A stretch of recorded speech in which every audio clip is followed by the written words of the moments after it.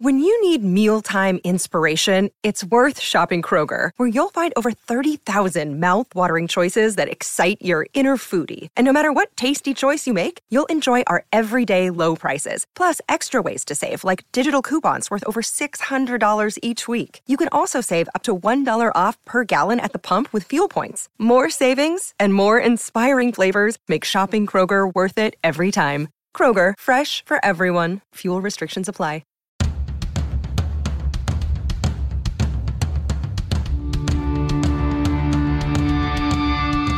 This is the Mistress Carrie Situation Report for July 14th, 2022. Your daily entertainment headlines, industry info, and everything rock. It's Christmas in July. Get 10% off of everything in the Mistress Carrie online store. Use the code July2022 at checkout. Rob Zombie announced recently that he had wrapped up filming of his upcoming feature film, The Munsters, in Budapest, Hungary. Well, now we've got our first real look at the upcoming movie. The official trailer launched yesterday, featuring all of the campiness and all of the sound effects that you remember from the original TV show. We also know the film is being released in September. You can check out the trailer on Rob Zombie's official Instagram. A curator at the Rock and Roll Hall of Fame and 2 associates were charged on Tuesday for allegedly possessing a collection of handwritten notes and lyrics that Don Henley wrote for the Eagles. In total, the documents are alleged to be worth over $1 million, according to Rolling Stone. Craig Inciari, the curator, as well as Glenn Horowitz and Edward Kaczynski, are accused of attempting to sell over 100 pages of Don Henley's notes and lyrics for Hotel California and Life in the Fast Lane.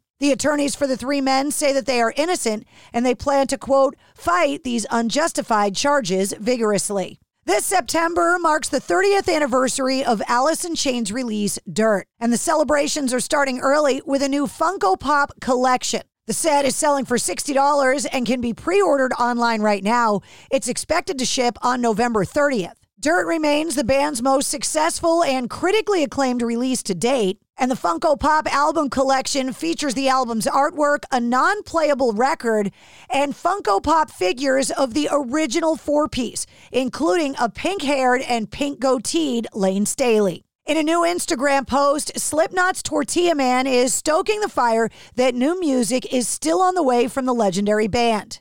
Tortilla Man, otherwise known as Michael Pfaff, shares a clip of the musical West Side Story, where the main character is singing the famous Broadway staple, Something's Coming.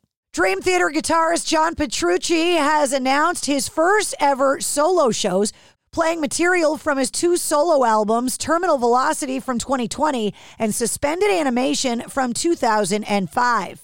Petrucci's backing band will feature Dave LaRue on bass and his former Dream Theater bandmate Mike Portnoy on drums, both of whom played on Terminal Velocity. The tour kicks off on October 7th in Boston at the Berkeley Performance Center. Fear Factory have released the details of their upcoming remix version of 2021's Aggression Continuum. It'll be called Recoded, and this will be the first remix album since 1997's Remanufacture. The first single from the remix record will be released on September 2nd, with a full release following on October 28th. The upcoming horror movie that stars Five Finger Death Punch, Tommy Lee from Motley Crue, and Jacoby Shaddix from Papa Roach, The Retaliators, just released their long-form trailer. Back in May, Five Finger Death Punch used footage from the movie in their Darkness Settles In video. The Retaliators soundtrack features music from Five Finger Death Punch, Motley Crue, Papa Roach, Bad Wolves, as well as other Better Noise acts, and comes out on September 16th. Sebastian Bach hates math and loves counting money. That's according to a new commercial he stars in, riding a Zamboni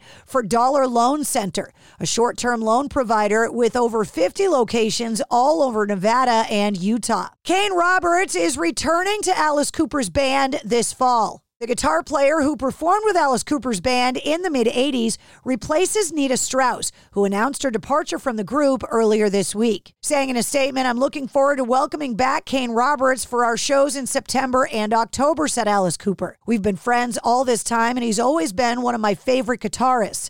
He's bringing more muscle to the Detroit Muscle Tour. We've always had a swinging door policy where players can come in and go, so it's exciting to get back on stage with Kane." And finally today, Today, we get the first taste of the upcoming new Disturbed album. The band releasing the first single from their upcoming album, Hey You, today. And that's your sit rep. For more details on all the stories, check the show notes of this podcast. And don't forget to hit subscribe so you don't miss anything. New full-length episodes come out every Wednesday. Episode 110, featuring Zach Blair from Rise Against, is available now.